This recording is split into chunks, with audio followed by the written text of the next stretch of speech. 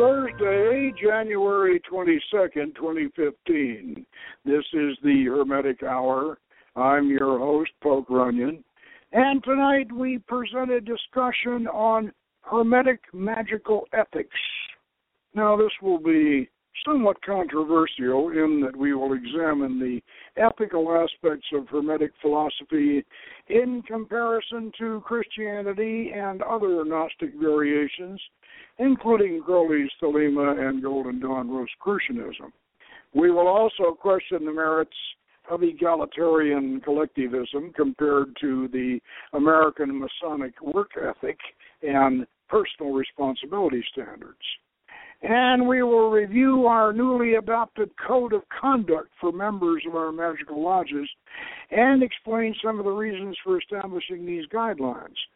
So, if you want to know how well-behaved and nice to each other magicians ought to be, tune in and we will give you our golden rules.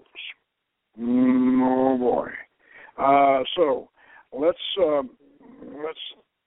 tackle this subject, and to start off with, let's define some of the difference between Hermetic ethics and Christian ethics, and some of the which are essentially come down to us from the different nature of Hermetic philosophy and Christian philosophy. They're very, very similar, by the way, and both as we will see in a moment, both of them begin with a baptism.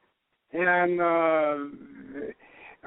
in Christian philosophy, you're baptized with the Holy Spirit, and in Hermetic philosophy, you are also baptized with the Holy Spirit, except the Holy Spirit is the Gnosis, and so consequently, we end up with a little different philosophy in each case. Now, as most of you are aware, the initiation into the Hermetic order, especially ours, or any Hermetic order that actually follows the system, is going to involve a replication of the treatise of the Crater,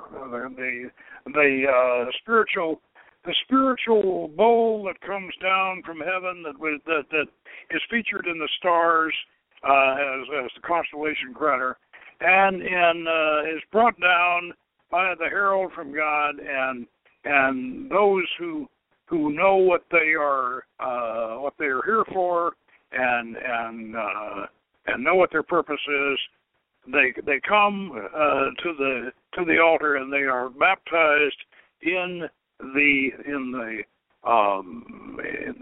Crater, the great mixing bowl from the heavens, which contains both the Gnosis, and it also contains the Nous, or the Holy Spirit. Now, what I'd like to do here is I'd like to read from the Philander. I'd like to read this particular section that we use in the initiation, so we can comment on it, and we'll talk about how it relates to the difference between the Christian baptism and the Hermetic baptism. Now, the candidates at a certain point in the initiation come up to the altar, and this discourse is read, and then they are baptized in the Crater. The Creator, not with hands but by word, made the whole world, so that conceive of him thuswise, as of the present and ever being, and having made all things, and one and only, and his own will having created the entities. For this is the body of him, not touchable, nor visible, nor measurable, nor separable, nor like to any other body. For he is neither fire, nor water, nor air, nor spirit, but all are from him. For being good, he willed to dedicate this to himself alone, and to adorn the earth. But as ornament of divine body, he sent down the man, immortal animal, mortal animal. And the man indeed excelled the animals and the world because of the speech and of the mind. For the man became the spectator of the works of the God, and wondered and acknowledged the Maker. The speech, then, he hath imparted among all the men, but by no means the mind. Now, not envying any, for envy cometh not thence, but is conceived below in the souls of those men who have not the mind. Wherefore, then, O Father, you might ask, has not the God imparted the mind to all men? He willed this to be stationed in the midst, as it were, a prize for the souls. And you might ask, where hath he stationed it? Having filled a great cup of this, he sent down, giving it to a herald, and commanded him to proclaim to the hearts of men these things.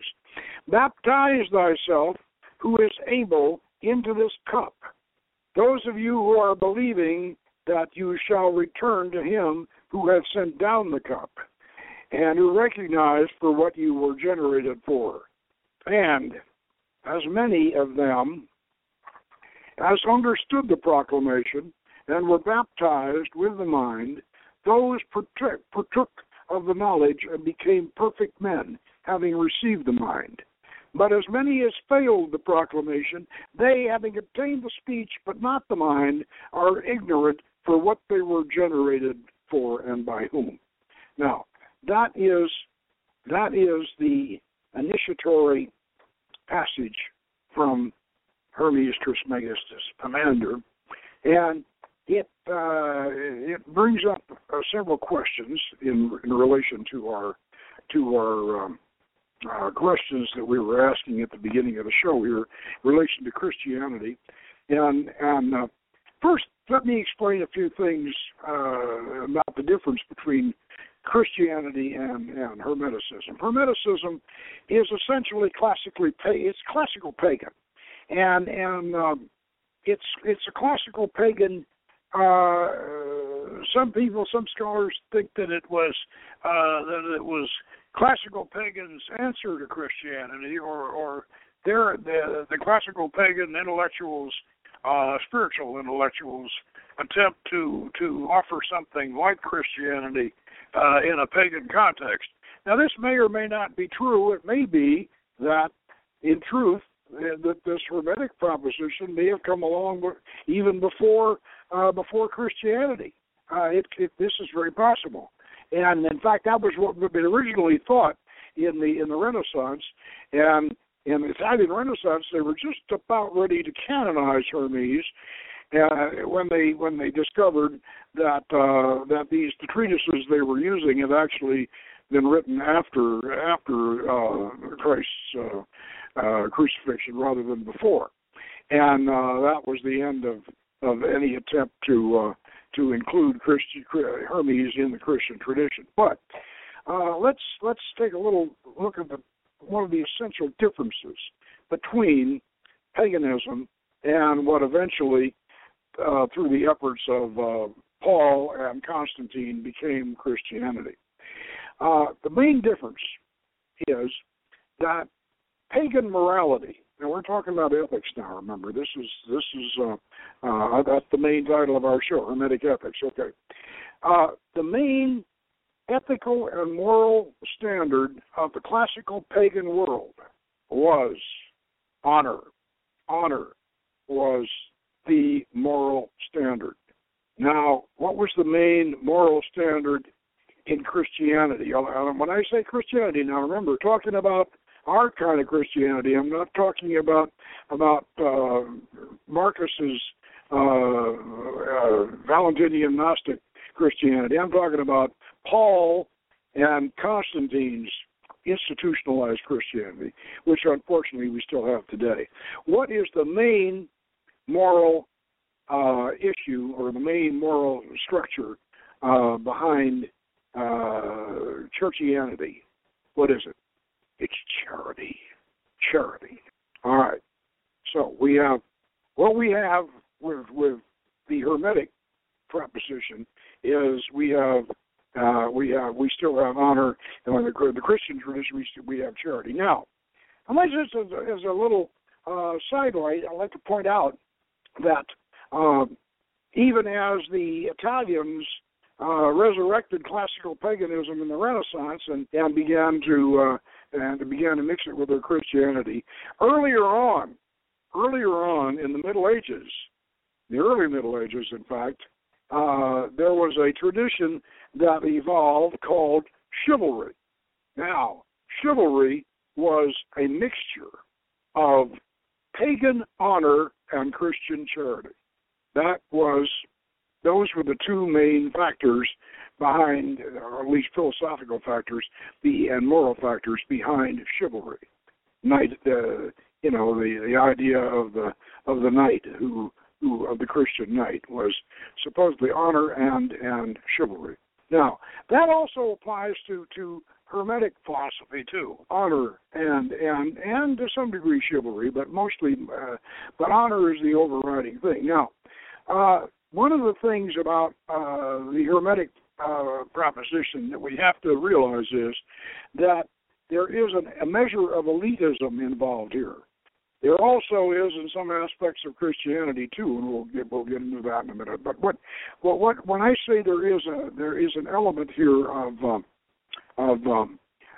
honor in Hermetic philosophy and elitism, and what I mean by that is this: as we read in that section, that God, according to the Hermetic philosophy, God imparted the speech to all humans. They all have the speech, but only those with the mind, only those who have the mind. And in this sense, the actual word is nous, in the Greek word nous, which really means spiritual. It doesn't exactly mean mind; it means spiritual awareness. And those who actually had the spiritual awareness, had the capacity for enlightenment, they were offered this goblet filled with the water of gnosis, the water of true spiritual knowledge and awareness of their spiritual immortality. Now, so consequently, there is an elitism implied here and involved here, but the writer of the treatise is quick to say that there's no envy involved in this. In other words, all men have the speech. All men are ensouled. Obviously, all men are ensouled, but only a certain number of them capable of realizing that they have God within them, that they are the eyes and the ears of God. They are here to witness God's creation and to be the stewards of God's creation. This is the elite aspect of it. Now, this same philosophy gets into Christianity. Some aspects of Christianity, you recall the 144,000 elect, that the Jehovah's Witnesses talk about, and various, and it's in the Bible. I believe they're in the Book of Revelations or something like that. That comes kind of from the same thread, deriving from the pagan world. But this idea that only a small number of people that really know what, or want to know and realize that they really are, they really have this divine spark within them. Now, actually, the more you study the Hermetic idea, and especially the idea of a Hermetic baptism, the more you realize of the similarities to Christianity and the similarity to Jesus' teachings to the teachings of Hermes. Because really, when you consider this from a Hermetic perspective, what Jesus taught is frankly analogous to Hermetic philosophy. The kingdom of God is at hand, and kingdom of God is within you. Really, when at a certain point in your study and in your meditation, a lot of us come to the realization that they're really, from a philosophical point of view, Jesus of Nazareth was really very Hermetic. And what the Hermetic Enlightenment is, and we discussed this on several shows previously, is the awareness of the great I am. And this is what Hermetic Enlightenment amounts to, is when you get to the point through your study and through your baptism into the Gnosis, when you get to the point when you realize that you are the center of your own universe. This is what is meant by the Hermetic idea of as above, so below. That mankind, or humankind, that each individual human is a miniature of the universe. And this is one of the reasons why, even though in Hermetic philosophy we all know that all human beings are equal, they're equally ensouled. It's just that some have the capacity of knowing it, and others do not. And this is one of the reasons with the Christian end of this is why so many Christian sects are so intent on evangelizing and so intent on going out and trying to get people to be born again.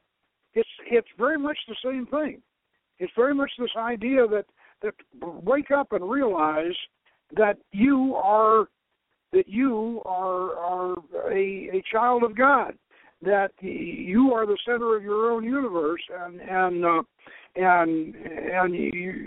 you have the Holy Spirit within you, and if you can find it, then you have you carry heaven and hell in your own pocket. So the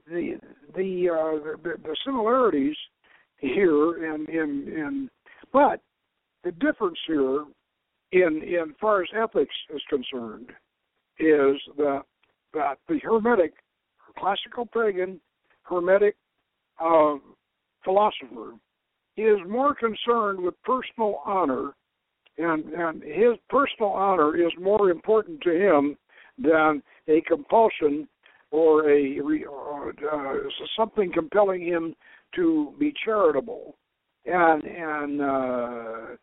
therefore not that there isn't a charitable aspect to Hermetic philosophy. There certainly is. We're supposed to comfort the fallen, and we're supposed to have compassion for all human beings, and we do. And but this is not our main moral. Function or main moral compass. Now, I said that I was going to compare this to various other Gnostic variations, including Crowley's Thelema and the Golden Dawn Rosicrucianism. Well, Crowley's Thelema is it owes something to Hermetism, and of course Crowley certainly went through a Hermetic phase, but he settled on by the time he found himself, or you might say by the time he lost himself. You could also say that. By the time he found himself, he'd moved away from the idea of either he was completely unconcerned with honor and charity. He didn't care about either one of them, and in fact that is probably what I would say that the main difference between regular Hermetic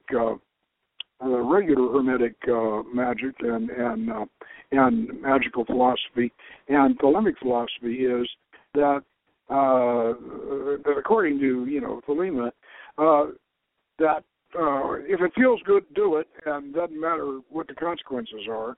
this is really not what we would call in Hermetic philosophy.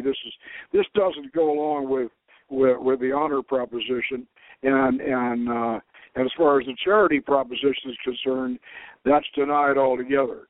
Now, Golden Dawn Rosicrucianism.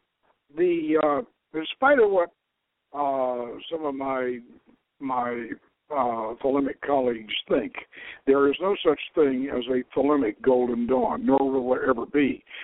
And in fact, Rigardi and Grady McMurtry both told Chick Cicero years ago, don't mix the two systems.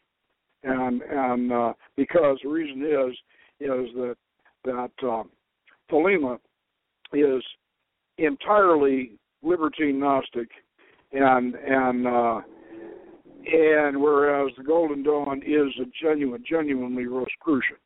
And when I say genuinely Rosicrucian, I mean that the Golden Dawn does honor and extol both Testament and the New Testament, and it does not. It simply is not. From a pagan point of view, the Golden Dawn is the Osirian tradition, and whereas Crowley rebelled against the Golden Dawn, of course, and created the Horus tradition and the Crown and Conquering Child, which is certainly not Osiris. You know, Osiris is a proto-Christ. Osiris was murdered by his evil brother, and then rather than being reborn in this world, he went to the next world and was there to as the judge, just in the same manner that Christ is according to the Christian tradition is supposed to have done. So Osiris really is a proto-Christ, and whereas Horus was continued, to his earthly presence and continued as a god affecting the earth sphere. So as I say, the Thelemic proposition is not. There is very little honor and very little charity involved in it. Now, in a way, the charity aspect of it, I can kind of sympathize with, and I want to discuss that for a minute because we said here in the abstract, we'll also question the merits of egalitarian collectivism compared to the American Masonic work ethic and personal responsibility standards, and those. The American Masonic work ethic and personal responsibility standards harken back to Hermetic and classical pagan honor.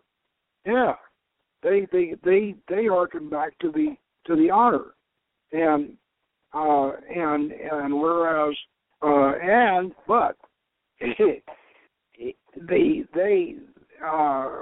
what I want to point out is that egalitarian collectivism is actually, and Marxism and social in various forms of very, very collectivist socialism are actually Christian heresies.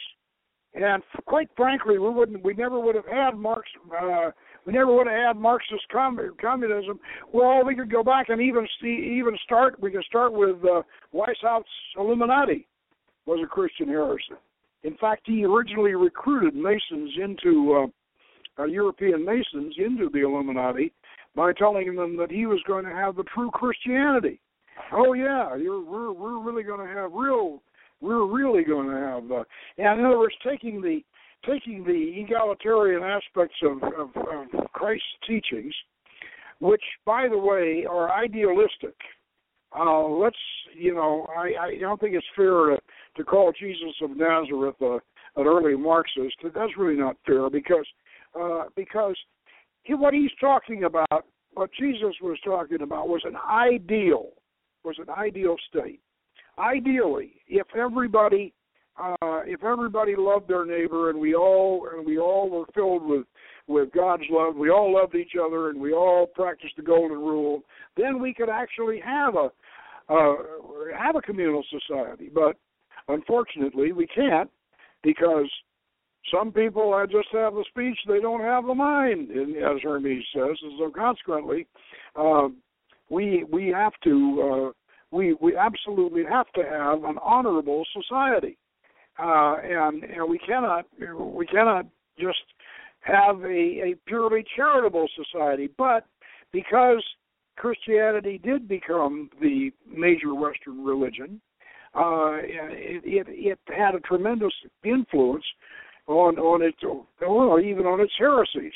And one of those heresies, of course, as I said, was Illuminatiism, and that evolved into Marxism, and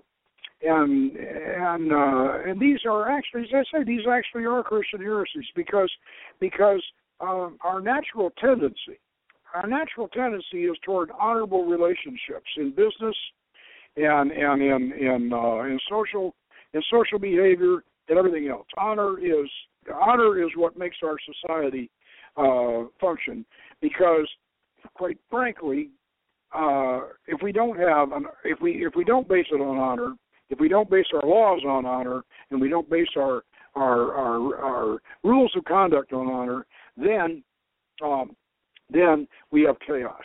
And the reason for that is that, well, quite frankly, 5% of all the people born, and this is some estimates today, and I think it's getting worse as time goes on. 5% of everybody born fall into the category of what we unfortunately call sociopathic. And these people, if we don't have laws and we don't have restrictions, these people cause chaos. And unfortunately, many of them are very intelligent and very charming and utterly ruthless and have no empathy for other people. And of course, in fact, if we didn't have, quite frankly, if we didn't have this percentage of sociopaths, we wouldn't need 2/3 of the laws we have on the books, because normal people who empathize, and human beings are social creatures. They want to get along. They want to be fair to each other. And even if they, even if they fight, even if they're soldiers, even competing as athletes, sure, they want to fight, they want to win, but people don't like to cheat other people. They don't like to kill them, and they don't like to treat them unfairly. Natural tendency is to be fair and to be honorable. So as I said, question the merits of egalitarian collectivism compared to the American Masonic work ethic and personal responsibility standards. Those are based, of course, on honor, and Masonry is frankly just as hermetic as it is Christian and biblical.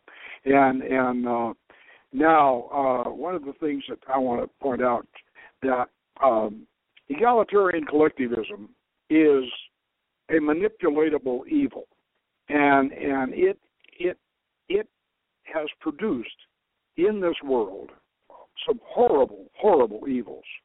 I recently did a great deal of research on the Russian Civil War. That was right when the Bolsheviks, right after the Bolsheviks took over in 1918, they had a horrible civil war in Russia. One of the most horrible.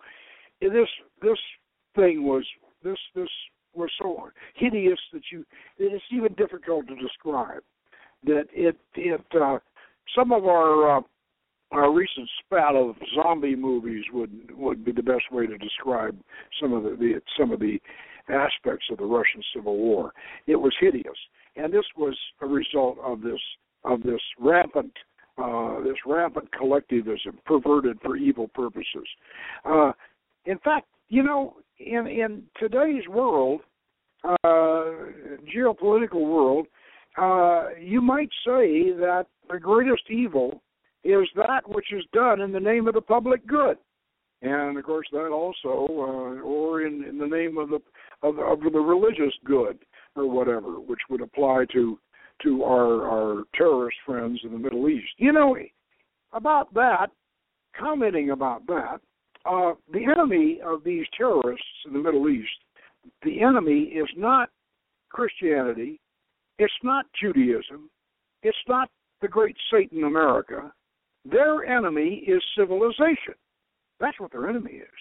And when you think about it, this is really sad. But they're doing it in the name of God, and they're doing it so they can have so they can continue a society that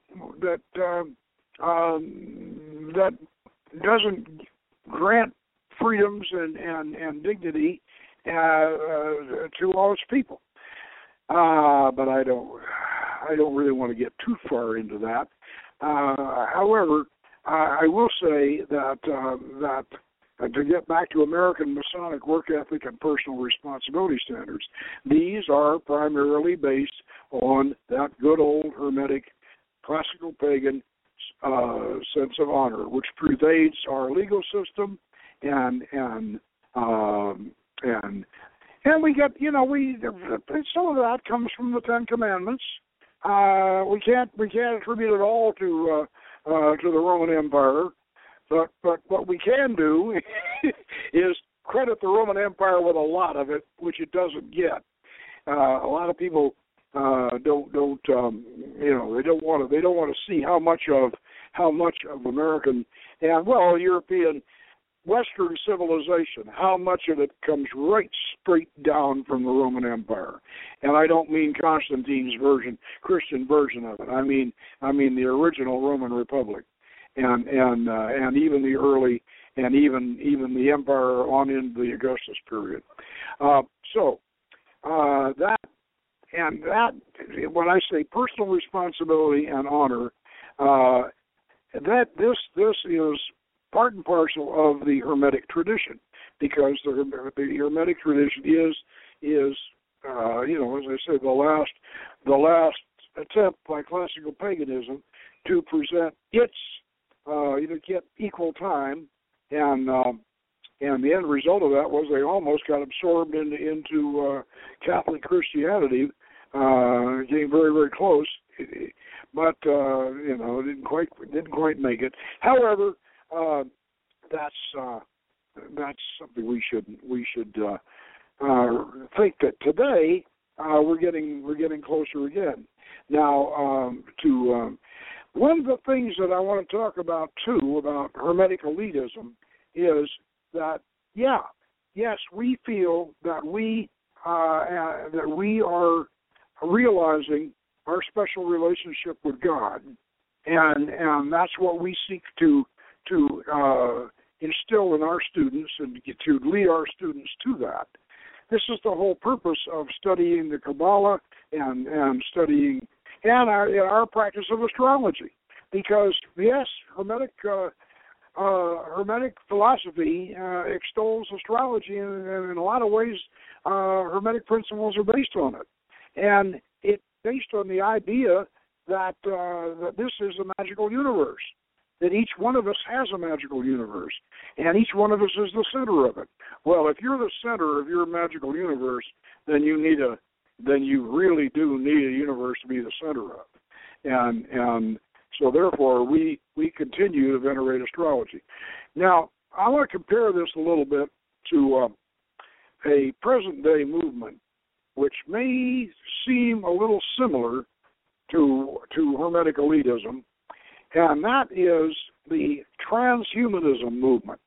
Now, those of you who have read Dan Brown's latest novel, The Inferno, you have some idea of what transhumanism is. And I'm not necessarily recommending Dan Brown's Inferno, but it's an interesting book. But transhumanism is a new movement that is based upon the idea that through genetic engineering, we can build a better man. we can improve. We can genetically engineer more intelligent children.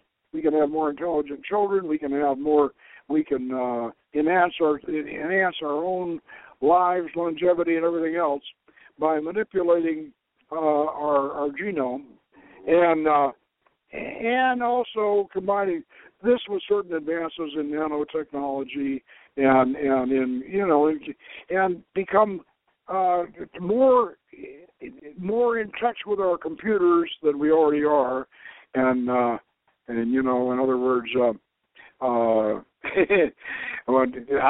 know that what you may be thinking, that my gosh, the transhumanists are behind the Facebook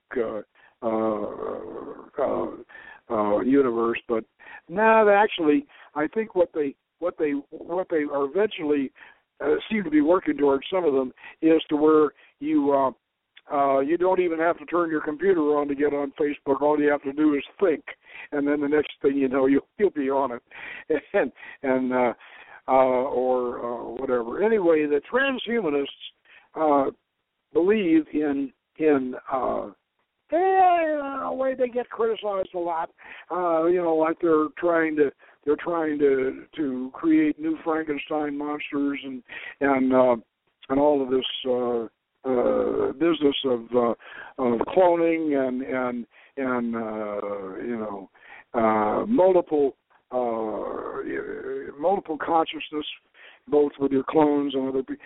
All of this, all these various advances and enhancements are part of this transhumanist movement, and we are not that way. The Hermetic proposition is that we are going to enhance the spirituality and extend the consciousness and the spirituality and the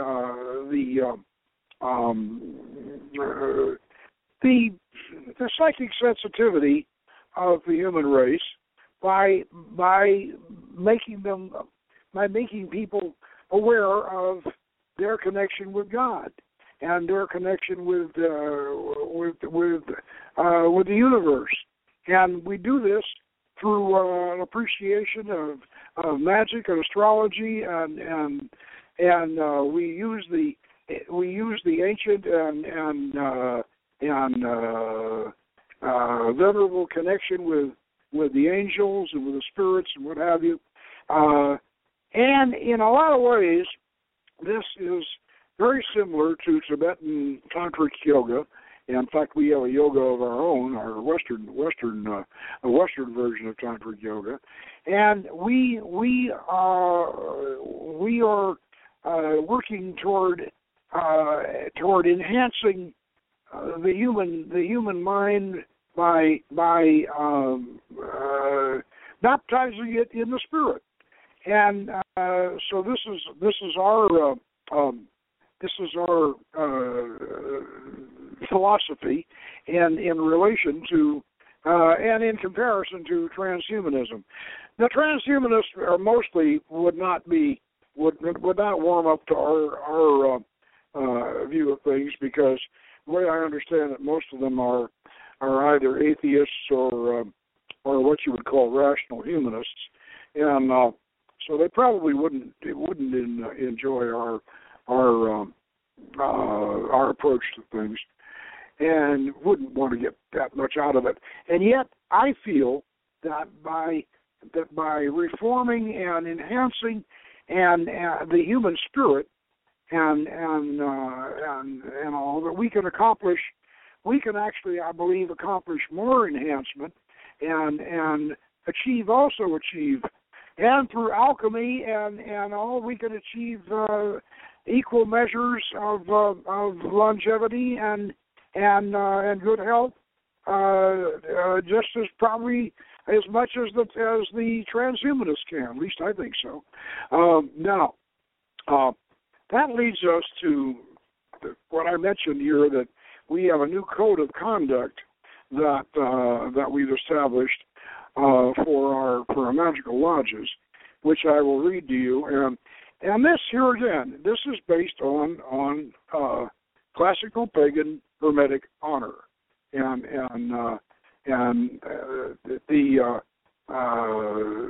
rather than some enforced charity ideas, this is based on honor. Now, I'll read this over and explain some of it as we go through it. Gnostic ipsum. Welcome to the Order of the Temple of Astarte, Crowley Reformato of the Church of the Hermetic Sciences.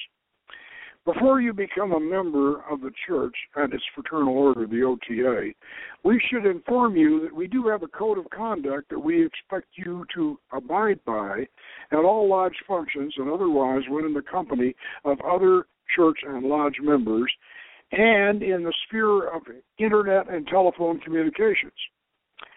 We have established these guidelines not to interfere with your lifestyle or your privacy. They are intended to avoid conflicts in the mundane world and to maintain a harmonious atmosphere in our order. We ask that you please observe the following guidelines. Please do not bring illegal drugs to any OTA gathering or to any gathering that other members are also attending. Now, this includes marijuana wherever prohibited by federal law. Now, you know what I mean by that. Even in Colorado, where it's legal for recreational purposes, you can still get busted by the feds because it is even there. It's not legal. So and the last thing we want to do at a church function is have anything that is illegal on the premises at all. Now, if you drink too much at a gathering or an event, arrange to be returned home safely or request to stay over until you can drive yourself. Please do not gossip or speak ill of other members. This does not serve our magical purpose and can be harmful to our work. On the same note, please refrain from discussing controversial social or political issues in any connection with the church or order activities. Please do not promote, extol, solicit, or recruit for other philosophical or magical groups unless you have been invited to do so. Understand that we are friendly with various other pagan and Gnostic magical traditions, and we permit members of such groups to join our church. But this does not imply direct reciprocity, nor should it encourage plural memberships. Now, what this basically means is don't come to one of our events to try to recruit people for your particular thing. That's what's referred to as poaching, and that's not something we approve of. In other words, you can belong to another order, but don't use our functions to recruit for it. Now, we are not in harmony with satanic or left-hand path traditions. We do not encourage our techniques to be used for dark ends. Please do not attempt to practice Goetia until you have received your second degree. Your first degree, angelic work, spiritually prepares you to engage the sometimes dangerous archetypes in the deep mind.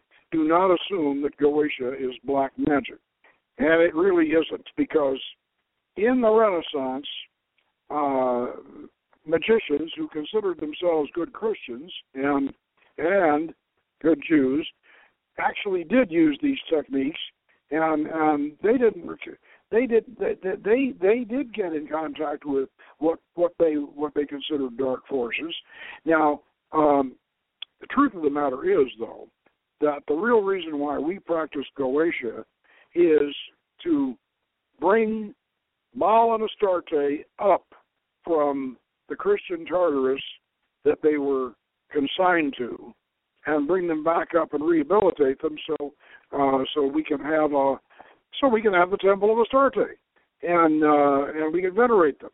And Baal and Astarte, working all the way through our system, all the way through, Baal and Astarte eventually emerge. By the time you get into the inner order, they eventually emerge as Jesus and Mary Magdalene. So you find that they never should have been demonized in the first place, and that's the reason why we why we practice Goetia. And the only Goetia requirement that any members are required to do, the male members bring mild to visible appearance, and the ladies bring Astarte to visible appearance, and those are the only requirements we have in Goetia. Now, you're probably aware, either from our name, Temple of Astarte, or from our book of Solomon's Magic, that we have the Hieros Gamos, sacred marriage of God and the Goddess, as part of our tradition and secret work. But this does not mean that an OTA hermitage or a temple is a place to solicit sexual liaisons. The Hieros Gamos is for couples with established relationships. Fratres and sorors should treat each other as just that, brothers and sisters and ladies and gentlemen, regardless of your gender or sexual orientation. Now, that should just about be self-explanatory. OTA gatherings and whether you're a member or not, are not places they're not like a singles bar, and we just because we have a sacred marriage tradition, in our both the seasonal rites and also, but we also, we state in the Book of Solomon's Magic, we have a method, but it's for people. It's for people who have an established relationship. It's so consequently that should be remembered. Now, lastly, as an esoteric community, we're all interested in a variety of unusual practices. However, do not let your discussions verge into proselytizing. Please do not use our gatherings or media outlets as platforms to sell any product, occult or mundane. The exception to this is you may create magical equipment, furniture, regalia, graphics, publications, and craft projects for other members in the line with our work, and be fairly compensated for your work. Please do not borrow money or seek to obtain business advantages from your fellow members. This is quite important, and we just don't want people trying to take advantage of their brothers and sisters in this way, and absolutely. So this borrowing money from members or getting them into business deals, you should be very, very careful about that. Now, these guidelines are for your own benefit as well as your brothers and sisters in the church and the order. Please observe them in the spirit of our transformation mantra. Through me or through us flows a river of unlimited love. Tu es Deus, Thabion, Archimage, Ordo Temple Astartes. Now, these may seem a little bit restrictive, but actually when you think about it, remember I said that our heritage from the classical pagan Alexandrian incubator of Hermetic philosophy, our heritage is one of honor, and if honor is more important, personal honor and individual honor, and that's more important to us than some compulsion toward charity. Now, charity, please understand, charity is a very, very fine thing, and I think we should be chivalrous, especially in the tradition of Parzival and the Holy Grail. I think we should be chivalrous, and chivalry, as I said, is a combination of pagan honor and Christian charity. So, yes, we should be charitable, and we should be charitable not only to those less fortunate than ourselves, but also to our own people. But let us always do so with the idea that charity should never be forced. It should never be. Whenever charity is forced in a society or wherever it's forced, corruption and even tyranny are very, very, very close behind forced charity. These are our principles of ethics, and I think that they're well-founded, and I think that people understand that we have an elitism, but it's not an elitism of thinking that we are superior. It's only in thinking and believing that we really do have a path to finding the presence of God within yourself. And we find that the presence of God within yourself is the most important thing that you can ever find. It's the treasure that we all carry. We achieve this through knowledge and conversation with the Holy Guardian Angel, and that's our link to the God within ourselves. And the idea, as above, so below, as within, so without, is the principle upon which we establish our Hermetic society. I hope I haven't offended anybody with any of this, but if I've offended you, then maybe you ought to look within yourself and ask yourself, why have I offended you? Because really, these principles are certainly worthwhile, and I think these rules are certainly good for us and should be good for anybody that joins us. Okay, so that wraps this up, and next week we'll be back at the same time, and hopefully by then I will have a new book out, a new book that I'm looking forward to reviewing, with some really, really interesting material on Melchizedek and Solomon. And so until that time, and we'll hopefully be able to talk about that. And until that time, good magic, and I'll see you next week.